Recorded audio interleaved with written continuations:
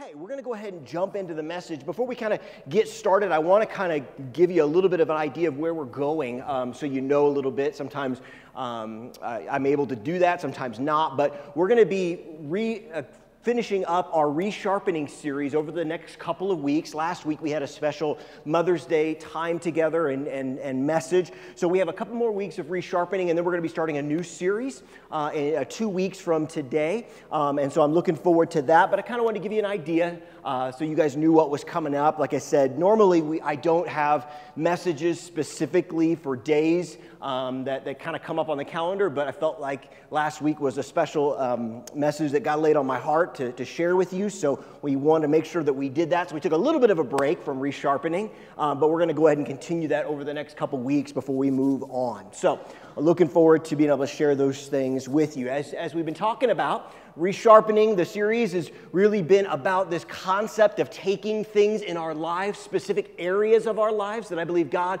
wants to help us to look at again. Anytime we use those areas, anytime we have those situations, obviously they're going to eventually get dull the more we use them, and God wants to keep those things sharpened. We looked at Ecclesiastes 10:10. That's been kind of our verse. We're going to go over it again really quickly, and this is what it says. It says, "A dull axe requires great strength.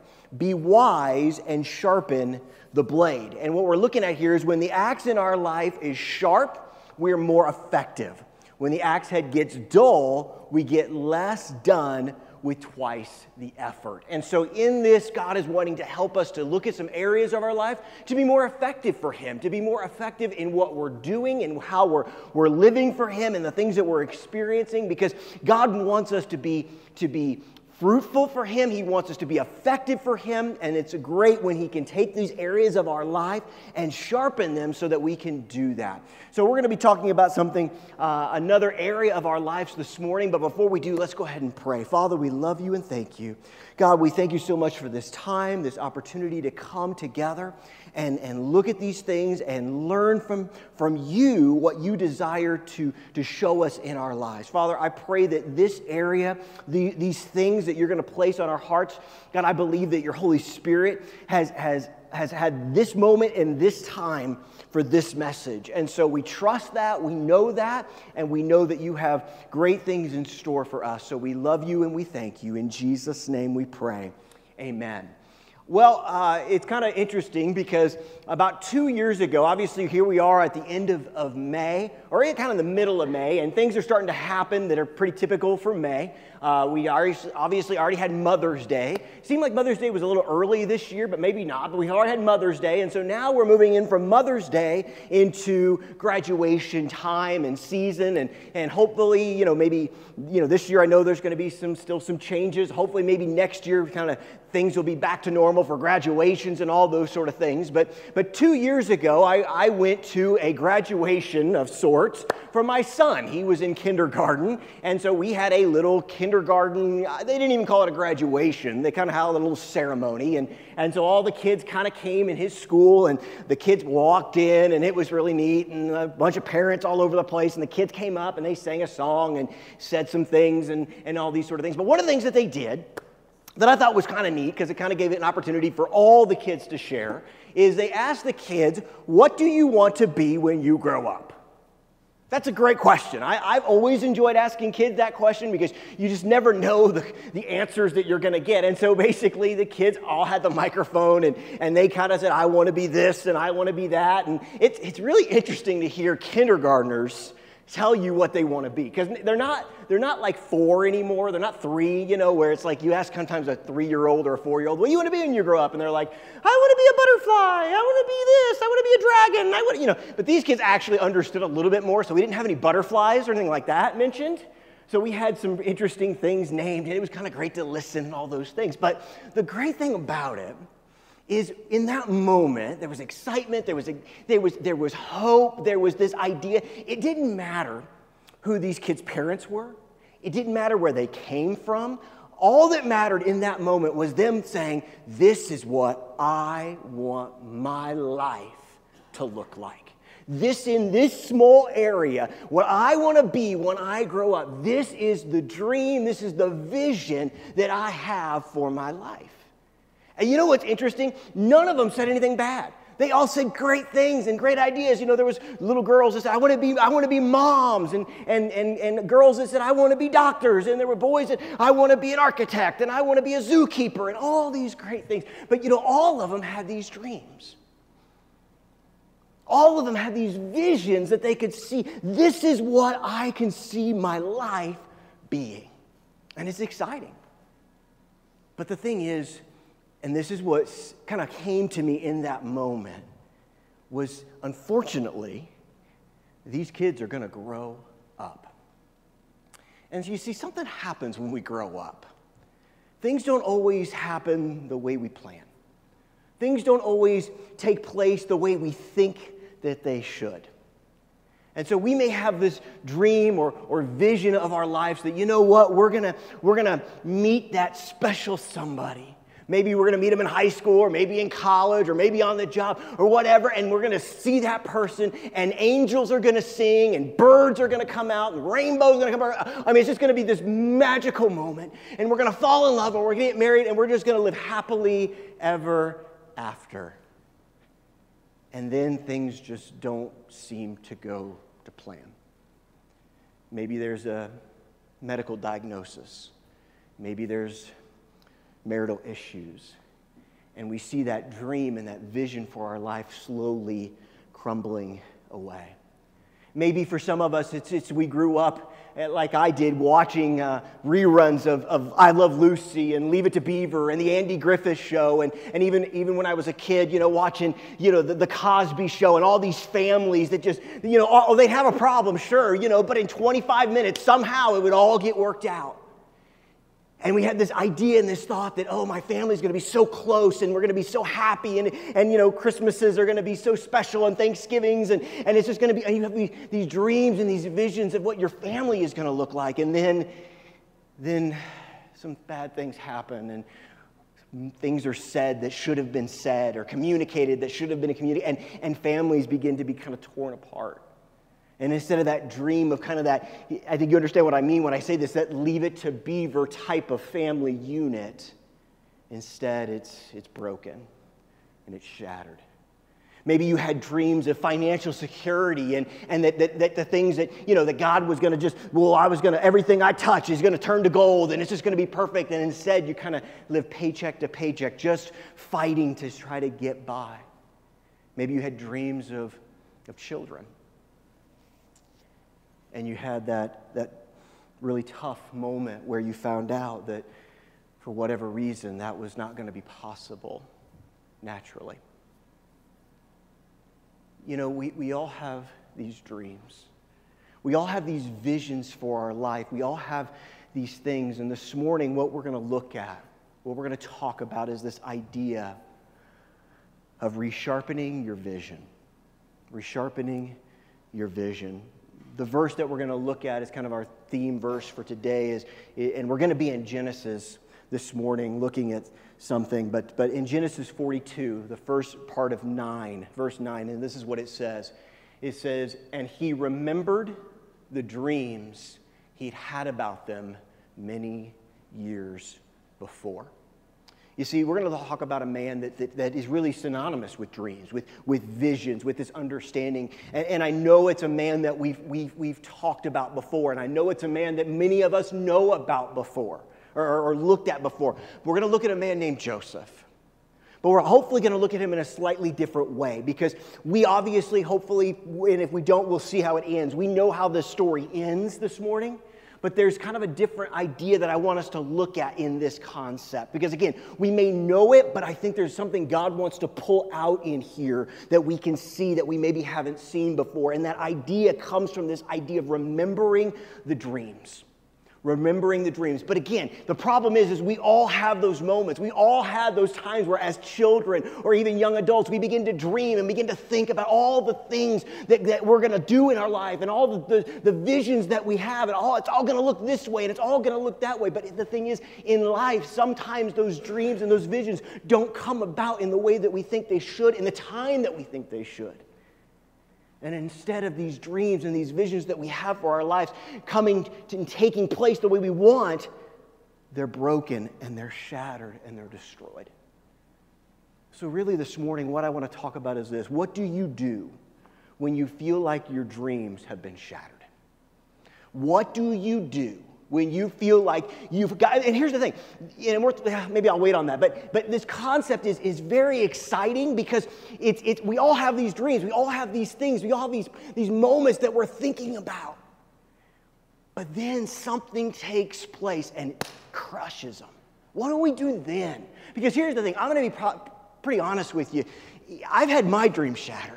I've had my thoughts shattered. I've had these things. Okay, God, you're going to do this, and you're going to do this, and you're going to do this. And God says, I'm sorry, Aaron, I'm not going to do it your way. And I'm broken, and I'm shattered, and I'm sitting there like just on the floor with these dreams and these visions I had for my life going, God, why? God, how? Why did you do this to me? And God has some lessons for us to learn about our dreams, about our visions, and it starts, unfortunately, at times. Listen, it's easy when they just go just the way we think. It's much more difficult when there's a shattering and there's a breaking. And we need to understand that too. So we're going to start in Genesis 37. Now, before we get to Genesis 37, I want to kind of lay the groundwork for where we're at. There's this guy, and his name is Joseph. He's one of Jacob's 12 sons, and God begins to birth some dreams in his heart. He begins to show him some dreams. And just like all of us would normally do that, when God begins to birth some dreams in us, typically we want people to know. We get excited. We start to share, hey, this is what God's speaking to me. This is what God is showing me. This is what God is bringing into my life. And that's great and that's awesome. Now in the story, Joseph doesn't necessarily handle it the best way, but he's still excited. And so he goes to his family and he goes to his brothers. And instead of them enjoying this, instead of them getting excited about it, and partly because of some of what the dream was about, they get angry and they get jealous and they get mad at him.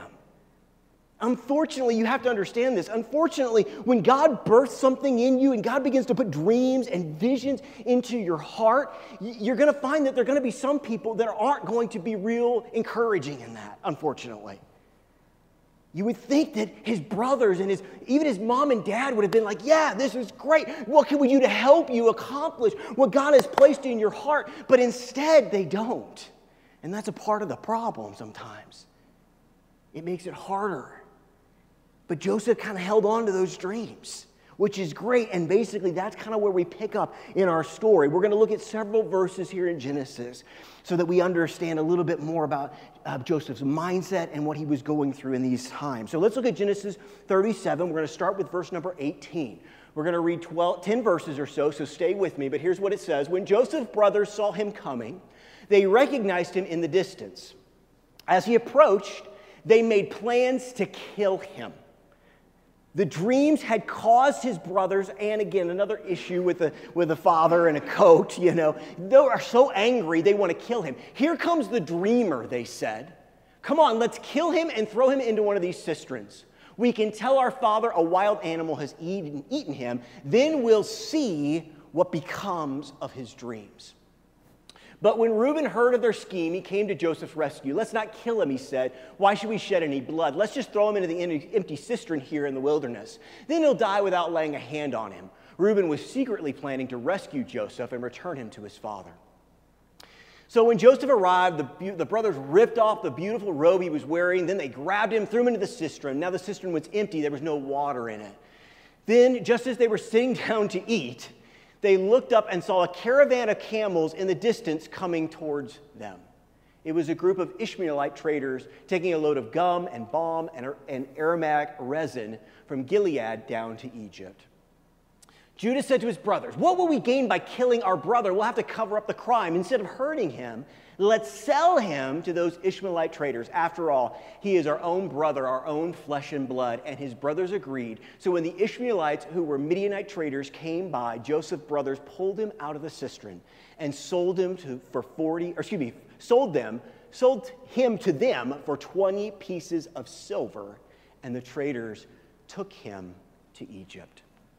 Now, we're not going to spend a ton of time on these dreams that Joseph had, but just to give you a basic idea, basically God was calling Joseph into a place of leadership and a place of authority and things of that nature. So I want you to think about this for a moment. I know we've heard this story before, but just imagine it in the context of the dreams that Joseph's had. Joseph's had these dreams that God has given him, which communicate something, a place of authority and a place of leadership. And in this moment, very, very quickly, in one day, basically one afternoon, Joseph is taken by his own family, his own brothers, thankfully isn't killed, but is sold into slavery. So he's gone from basically being a leader of people with authority over them to someone who is a slave. You want to talk about being in a pit and being in a moment where your dreams have been shattered. Can you imagine what Joseph must have been thinking? And remember, guys, we have to sometimes take the marble away from the man and really begin to understand what must have been going through Joseph's heart and his mind. He's probably sitting there in that pit going, wait a minute, God, you had a dream for me. The dream didn't have slavery involved in this. My own brothers are selling me to get rid of me. I mean, look, I don't know if you have problems with your siblings, but I don't think any of us have been thrown in a pit and sold. And that's what Joseph finds himself in. His dreams in that quick moment are just blown away. Remember, he doesn't know the end of the story. All he knows is the moment that he's in right now. So let's continue this story. Let's jump to Genesis 39. In Genesis 39, we continue with Joseph's story. It says, when Joseph was taken to Egypt by the Ishmaelite traders, he was purchased by Potiphar, an Egyptian officer. Potiphar was captain of the guard for Pharaoh, the king of Egypt. So in this understanding, Joseph has not just been sold one time, he's been sold twice. Okay? Joseph has been sold twice. So the Lord would, but this is interesting. Look at verse 2. Right after we see Joseph being sold by his brothers into slavery, and just after we see Joseph being sold to Potiphar, look at verse number 2. The Lord was with Joseph. Now, isn't that a wonderful verse? Isn't that a wonderful understanding? But listen, I don't know if Joseph felt Jesus or God at that moment. Do you? I don't know if Joseph, I'm just going to be honest with you, maybe we're wrong. We'll talk to Joseph in heaven and Joseph will say, no, I did it this way. But I got a feeling Joseph was not sitting there as he was being sold to Ishmaelite traders and then sold to Potiphar. I don't think he was walking around like this going, oh, I'm so glad that God is with me. I'm sure he was sitting there going, wait a minute. What's going on? What's happening here?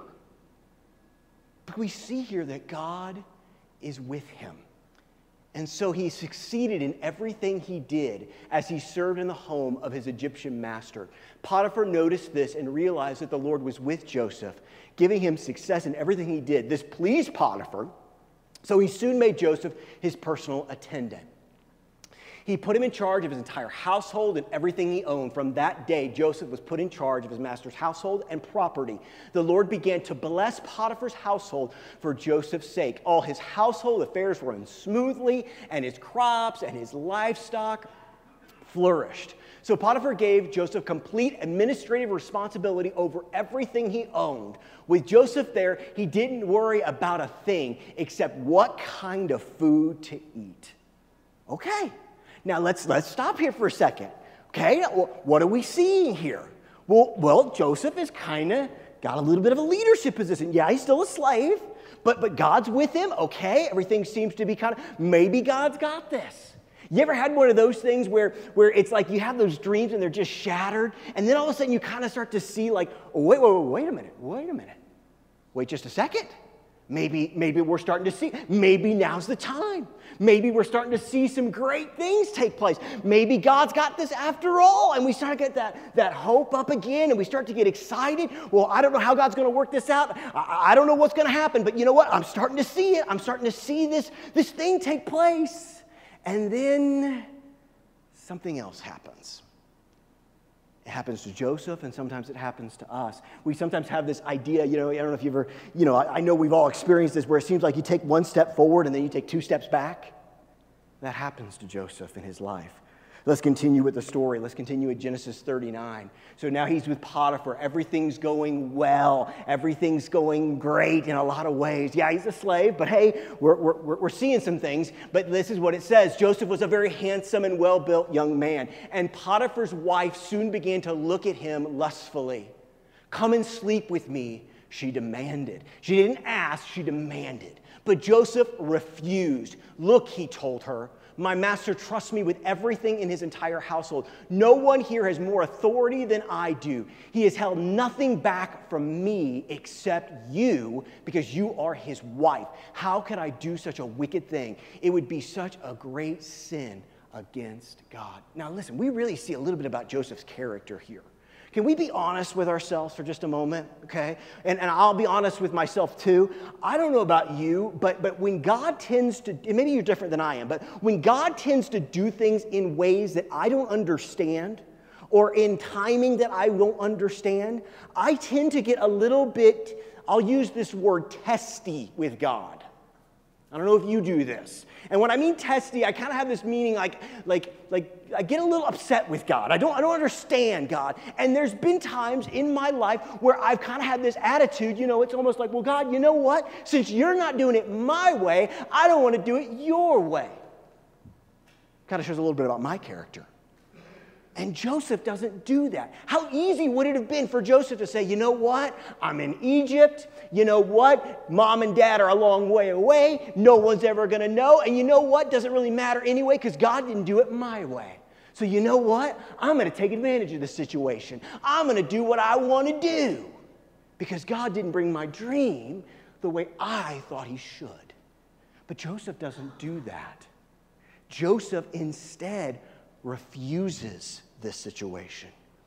He says, absolutely not. And he doesn't just do it. This is interesting. He doesn't just do it because of the position that he's in. Like most of us could go, this probably isn't a really good idea, sleeping with the boss's wife.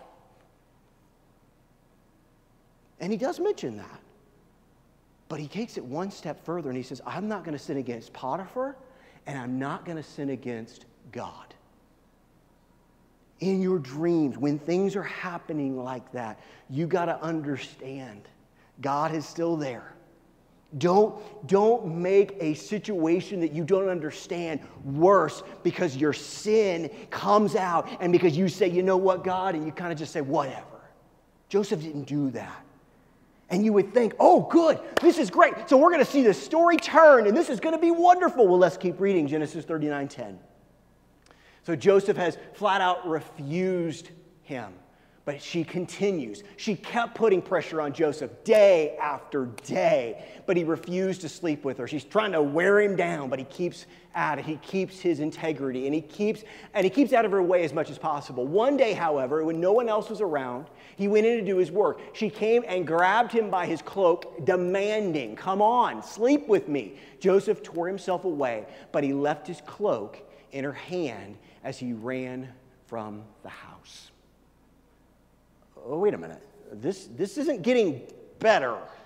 This was the moment, where it's like, okay, he's been sold into slavery by his brothers and Potiphar. Okay, this is where God says, that's my boy. You did good, kid. Way to go. Now here you are. He does it all right. He runs away. Day after day, he's basically asked, come on.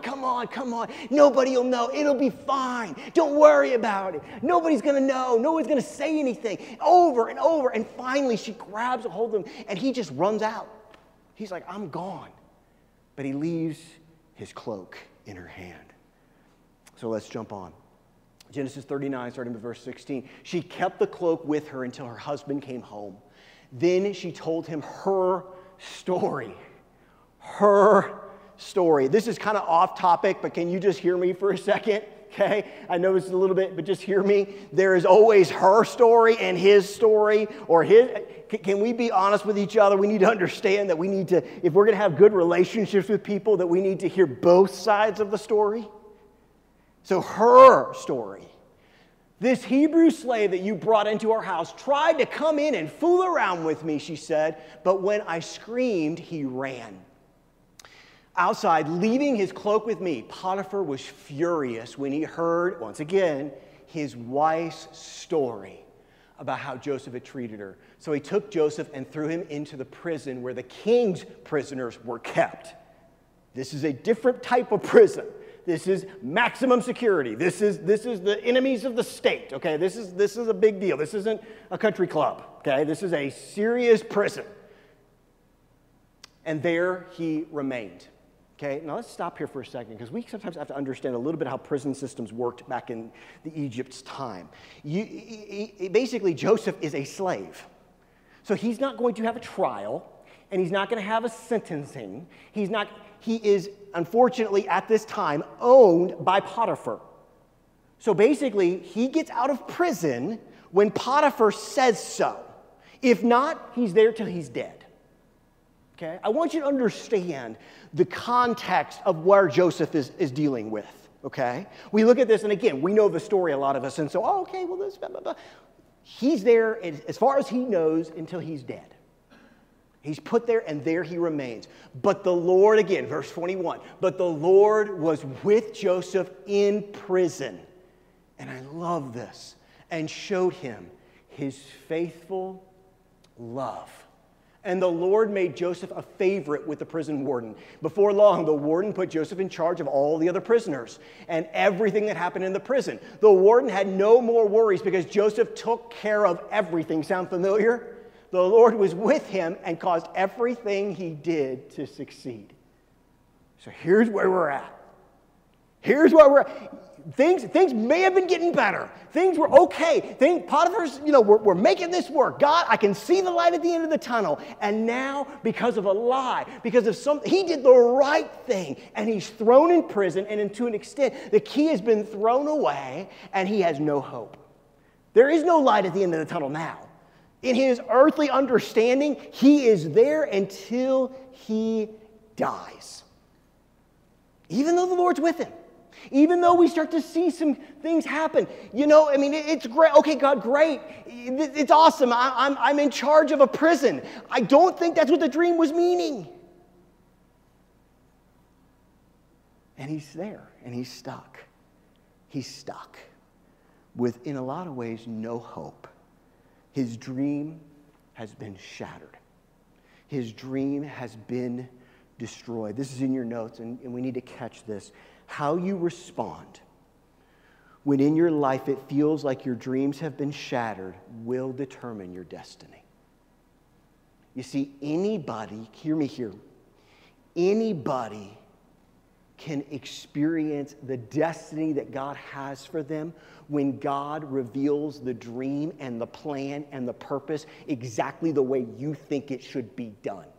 But here's the problem with that. I don't know if I have ever met anyone in my life, maybe they're out there, where everything they thought happened, that they saw God doing to get them to their destiny, happened exactly the way they thought it would. There is going to come a time when as God is revealing these things to you and bringing you to these places in your life, that God is going to do it in a way that you don't understand. How you respond is important. You see, with Potiphar's wife, he could have said, you know what, God, you've left me, you're not doing it my way, I'm going to do it my way now. I'll make this happen. But he didn't. He didn't. And even though he did the right thing, he ends up in prison.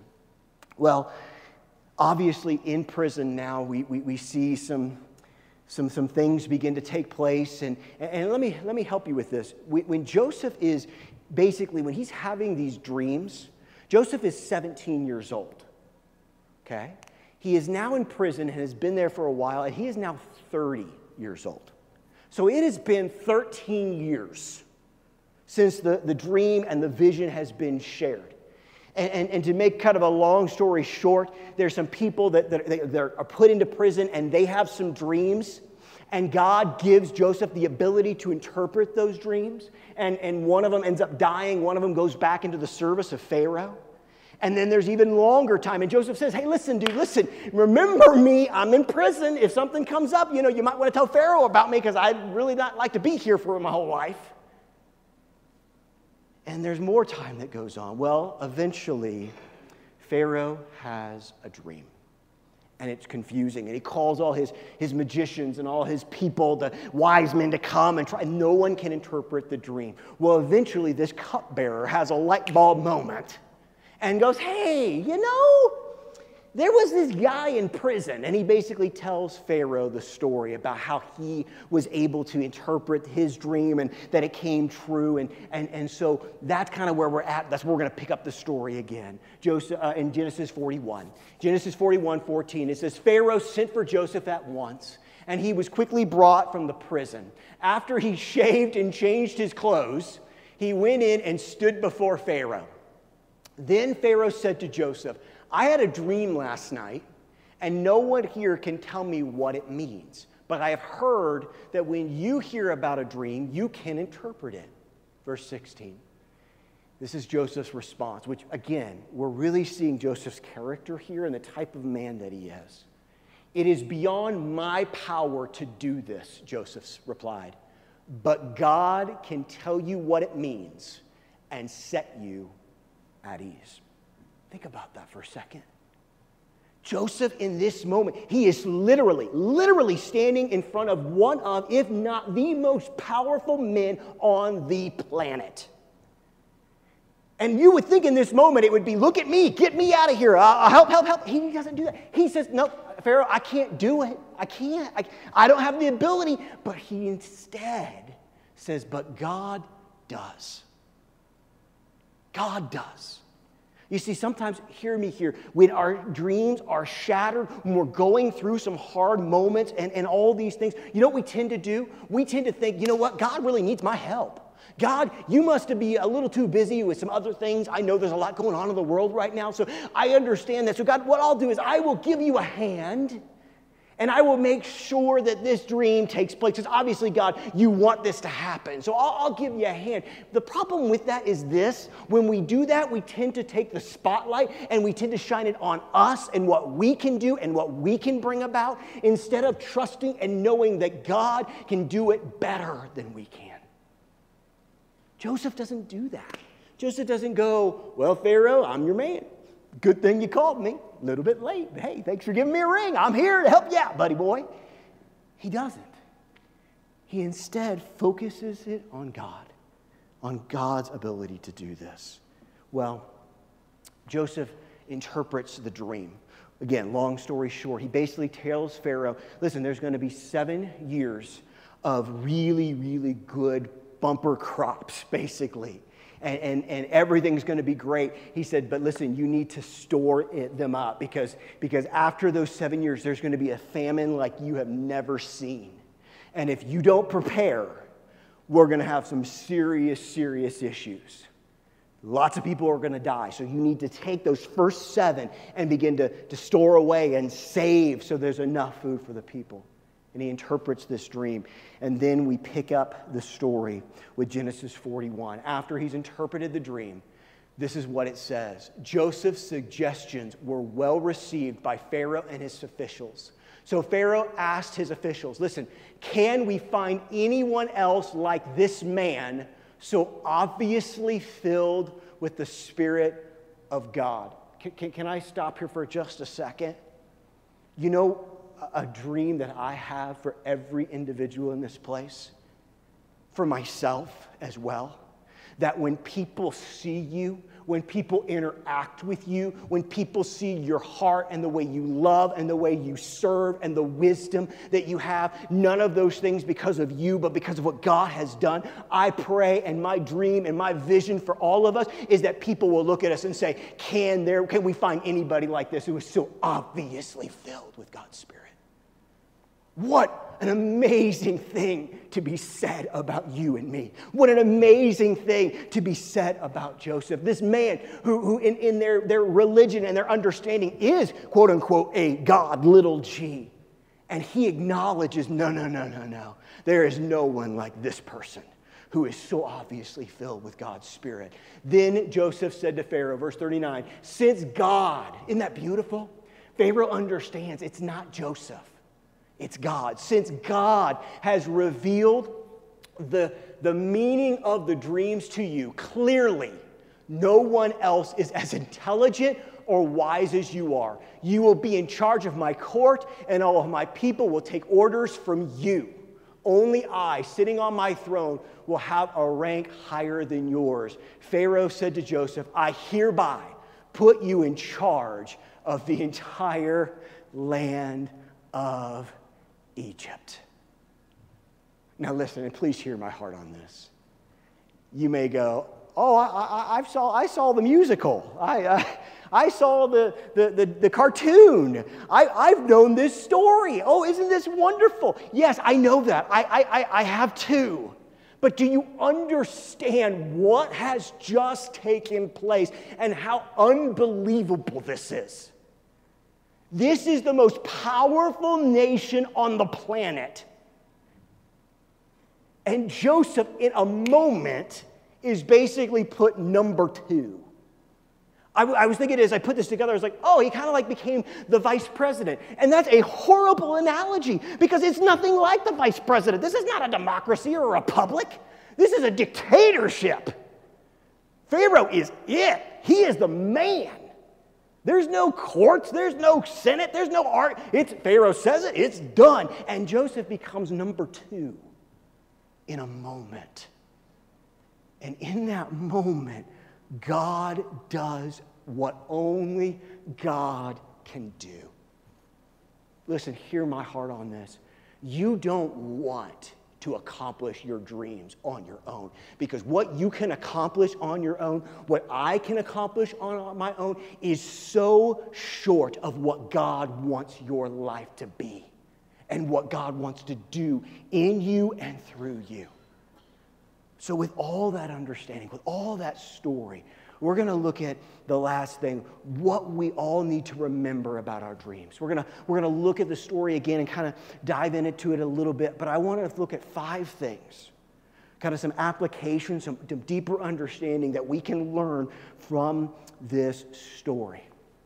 And the first one, it seems very easy, but it's so hard sometimes to remember, and it's quite simple. God will never leave us. God will never leave you. No matter where your dreams are, no matter how they're shattered or destroyed or even being fulfilled, God is never going to leave you. Listen, I know there's times where we feel hopelessness. I know there's times where we feel like we just can't get it figured out. We just can't get it taken care of. And it does. It feels like God is a million miles away. We feel like we pray and we say, God, will you please help me in this? God, will you please do something here? We feel those things all the time. And we feel like, God, you don't even hear me. God, you don't even care. Hear me here. God will never leave you. It doesn't matter how many pieces your dream or your life is. It doesn't matter if it's in tiny, tiny little fragments. It doesn't matter. God is still there. You know what's amazing about this story? Hear me. God was there when he was thrown into that pit. God was there when the silver changed hands. God was there when he was sold into Potiphar's house. God was there when he rejected the advances of Potiphar's wife. God was there when he was in the prison. And God was there when he was in the palace. God never left him, and God will never leave you. And I know that's hard sometimes, because I know how you feel and I know how I feel. But sometimes we have to take our feelings and put them aside and realize what God's word says and what God promises us. And God promises he'll never leave us. He'll never forsake us.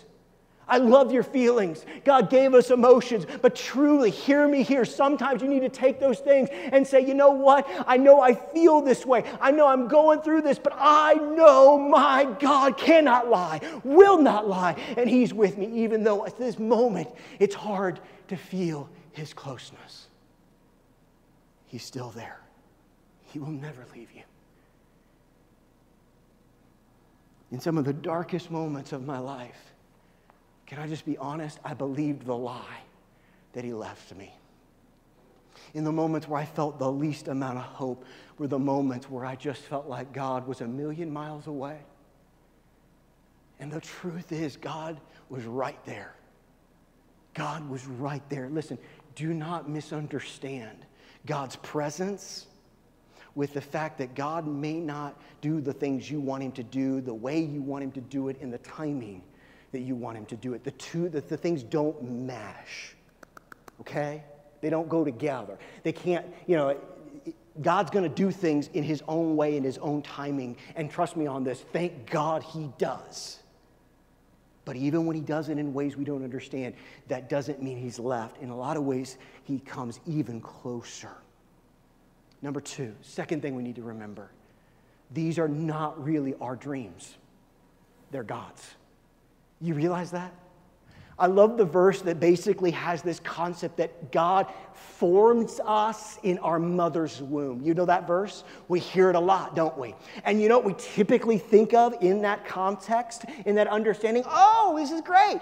When I was in mom's tummy, God made my fingers and God made my skin and my hair and chose brown eyes or blue eyes.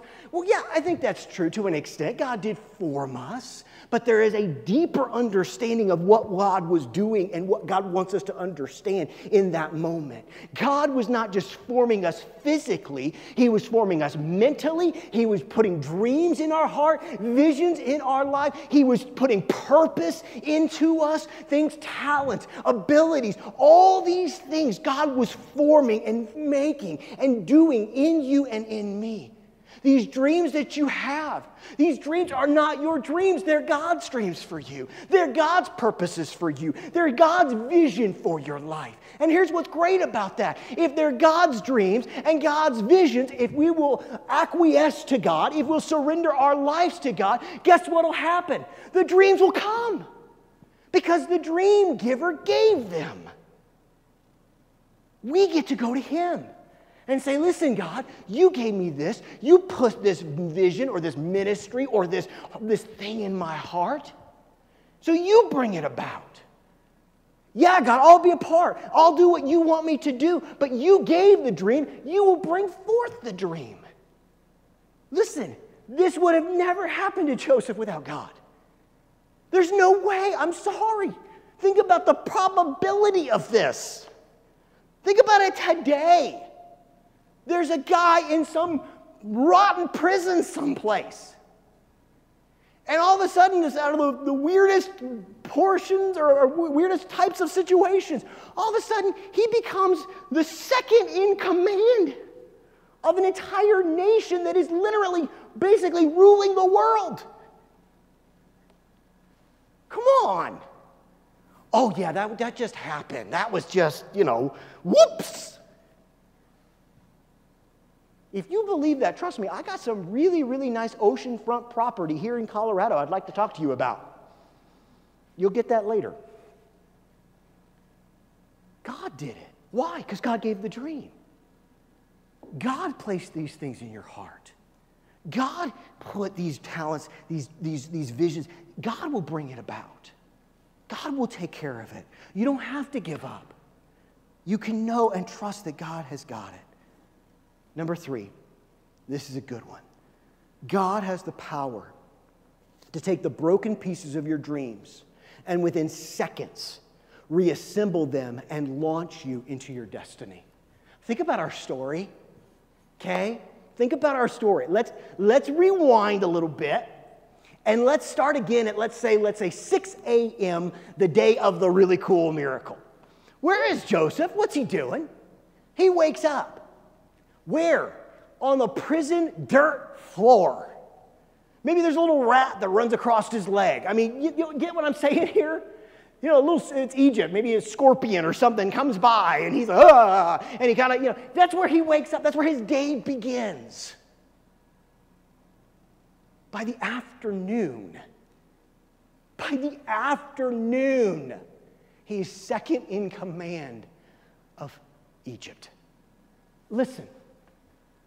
God doesn't need 10 years. Now listen, sometimes God in the preparation and in his plan, there is 10 years. But here's the great thing. When God says it's time, it's done, and we can take it to the bank. Think about Joseph. Can you imagine? Seriously, can you imagine? He goes to bed that night. Now he's sleeping on the finest bed with the finest linens, with beauty and gold and everything all around him. Can you imagine as he's staring at the ceiling, his eyes wide open going, what in the world just happened? Come on. It took a minute. That's awesome, folks. Listen, you talk about this idea of light at the end of the tunnel. I don't see any light at the end of the tunnel. You know what's great about God? That vision that we have, that light. Okay, we're here on the train tracks and way out there, I see a little light. There it is. And you know what? And that's great. That's fine. But you know how quickly God can bring that light to be a spotlight in your face? Seconds. God can take the pieces of a dream and put them back together so fast and so well and so quickly. We should never not have hope. We should never not believe that God at any moment could intervene and do what He's promised. It took a second. It took a moment. Number 4. These kind of go, 3, 4, and 5 kind of go together a little bit. But number 4, if you are still breathing, your story is not over. If you are still breathing, your story is not over. You say, Aaron, I've had this dream since I was 8 years old, and now I'm 80. It doesn't matter.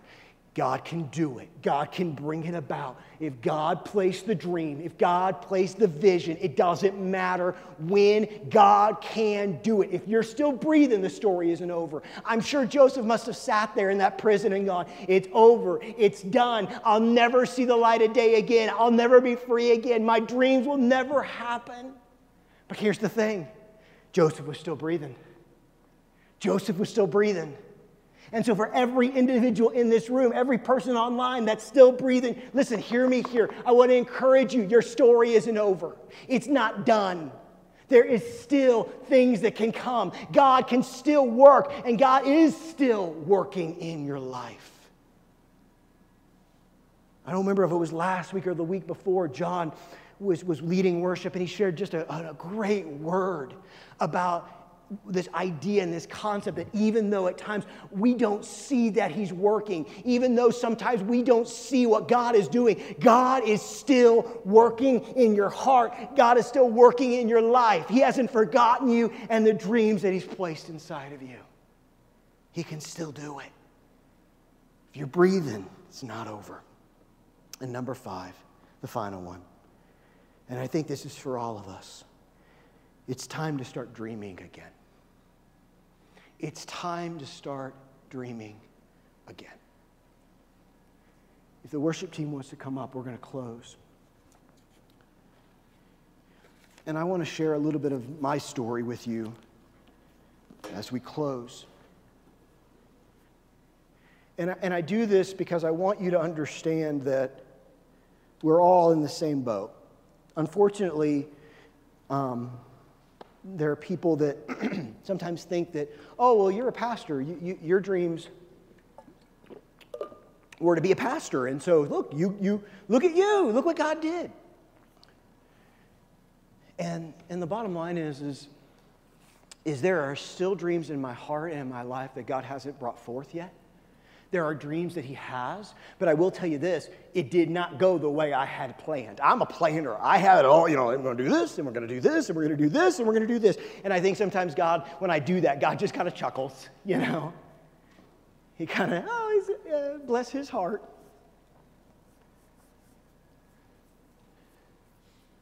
But there are dreams in my life and things that happened to me that quite honestly caused me to stop dreaming. Why? Because the dreams didn't happen the way I wanted them to. So obviously God doesn't love me, or God didn't care about me, or God didn't do it the way I thought. So you know what? I'm not going to dream anymore because I didn't want to be hurt. You see, I misunderstood how dreams from God work. I made them my dreams. I made them about my plan. And instead, I should have done some of the things that we talked about this morning. And I remember very clearly, we were in Albuquerque. It was an evening, and I was just angry. I can't really say it any other way. I was just mad. I was mad at God. I was mad at the world. I was mad at the house. I was mad at the dogs. I was just mad. Because it wasn't going the way it was supposed to go. It was like I was sitting there, I was going, God, can you just get with my program, please? As silly as that sounds to say out loud, that's what I was doing. And my wife, who loves me enough to pat me on the back when I need it, but also kick me in the rear end when I need it, said, Aaron, you don't have any dreams. Your dreams have been shattered. You need to start dreaming again.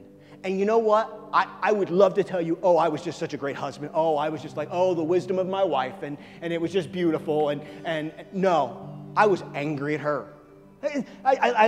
Dreams have nothing to do with this. What? This is no. She was so right on. And from that moment on, listen, it hasn't been overnight. It hasn't been just snap my fingers. And it wasn't also that God did all of a sudden said, oh man, I forgot I should be doing things the way Aaron wants me to do them. But in that moment, I began to dream again. In that moment, I began to think, you know what? These things that God placed in me, they're not Aaron's dreams, they're God's dreams. I stopped worrying about how, and instead I just trusted who could do them. You get what I'm saying here? And in a moment, and I'm not going to get into the details, but just trust me, the timing and the moment, it was so God. There was no other explanation. And God did what he promised he'd do in a moment, out of nowhere. It came suddenly, and it was awesome. And listen, I'm not special. For those that are online, I'm not special. God did it for me, and he will do it for every single one of you. Now, do I know when? No, but I do know this. It'll come when the time is right, and we trust the timing of God as well as the dreams that God has given us. So can we just talk? For those that are online as well, let's just close our eyes, because I want to focus here. Because I believe very strongly that there are some people here this morning who've had some dreams shattered. Maybe, as I was talking about, maybe it's to deal with relationships. You had an idea of a relationship, or maybe a financial. Maybe God has placed a ministry in your heart. Maybe God has asked you to do something really amazing, but because of circumstances or situations, it just hasn't come to pass. And I want to be encouraging to you this morning. And I want you to know, and I want you to hear me in this. God has not forgotten you. God has not left you. God knows the plans that he has for you. God knows the visions that he's placed in you. God knows the dreams that he's given you. But hear me here. God will probably not do it the way you think. And in that is even a blessing. Because God knows what you need. God knows when you need it. And God will bring forth those dreams and those visions in the proper time. But hear me, you're not alone. You may feel like you're in the prison. You may be feeling like you woke up this morning on a dirt floor with a rat or a scorpion running across your toe. But hear me, you have not been left. You are not alone. And God can take you even today from where you're at to the palace in a moment. God can take those dreams and those visions and put them all back together again. Let's trust the dream giver to bring forth the dreams in our hearts. And let's trust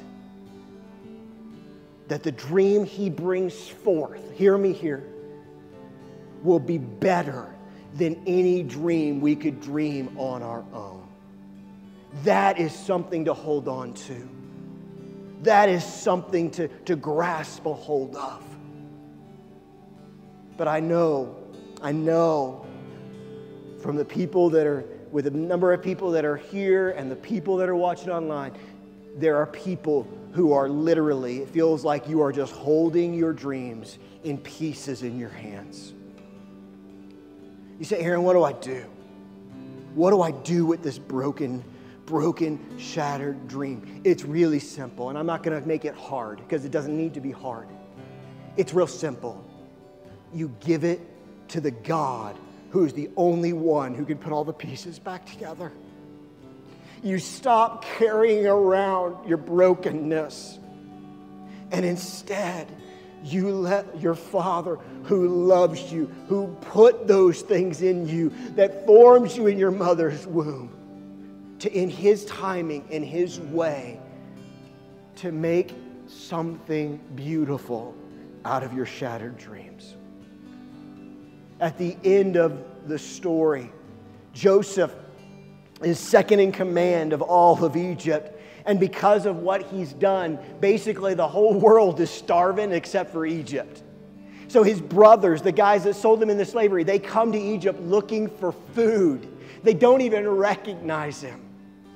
To make a long story short, at the very end of the story, they're scared. They go, oh man, Joseph's going to take us out. Joseph's going to destroy us. Joseph's going to kill us. He's going to pay us back for all the horrible things we did to him. And Joseph's response to them is this. He says, although you meant this for harm, although you were a part of breaking those dreams and shattering them into 1,000 pieces, although you were a part of that, my God put them all together and did something beautiful and good. And God can still do that in your life. It doesn't matter how broken your pieces are. And He wants to do it for you today. But we got to give Him the dreams. We got to give Him the pieces and let Him put them together again. So Father, we come to you right now. And Father, right now, for those that are experiencing that brokenness, for those that had, oh, it's God, I'm going to have this family and it's going to be this way and it didn't work out. For those that, oh, I'm going to get this job and it's going to be great and I'm going to do this, I'm going to enjoy it, and it just didn't work out. God, for whatever the broken dream is, Father, we as your children hand you back what is already yours anyway. And we say, God, you put them together in your way, in your time, in your purposes. We give them to you. We release our dreams to the only person who can accomplish them in the way and in the scope that you desire. God, you haven't left us. We're not alone. Be with us so close right now, God. We love you and we thank you. John and the worship team are going to come and lead us in a quick closing chorus.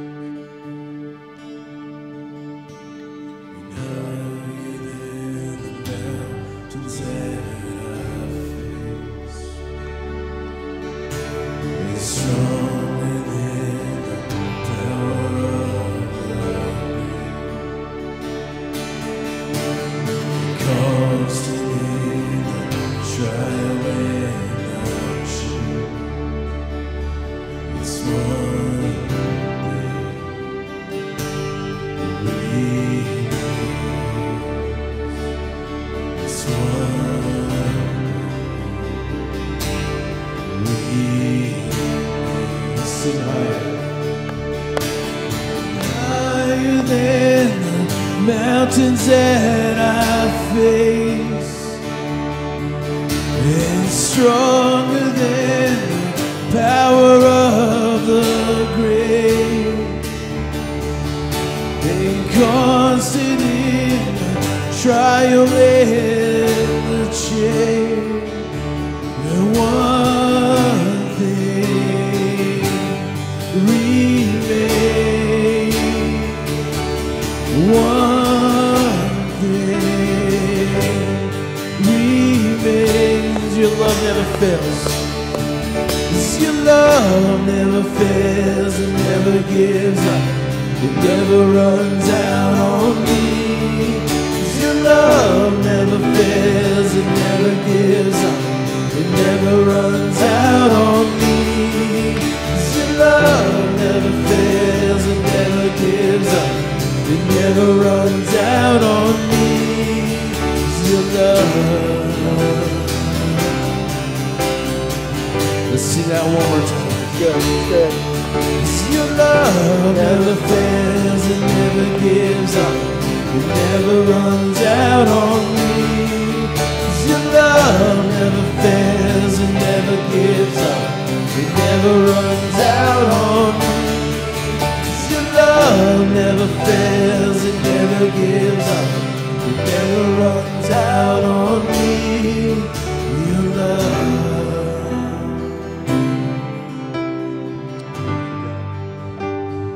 Thank you, God. Thank you, Jesus.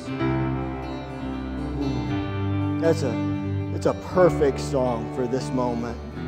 Just a perfect song. Thank you, God. Because you never run out. You never give up on us. You just love us and love us and love us. You bring those dreams. You bring those visions. And God, we will let you work and let you do what only you can do. So, Father, we love you this morning. We thank you for this moment and this time. We turn to you, we look to you, because you are all that we need. You're so good. We love you so much. In Jesus' name, amen, amen. Thank you so much for being here. I hope you have a wonderful week. I hope to see you on Wednesday for prayer at 7 o'clock. For those who are online, we love you, we miss you, we hope you see you soon. Have a great week. We'll talk to you soon.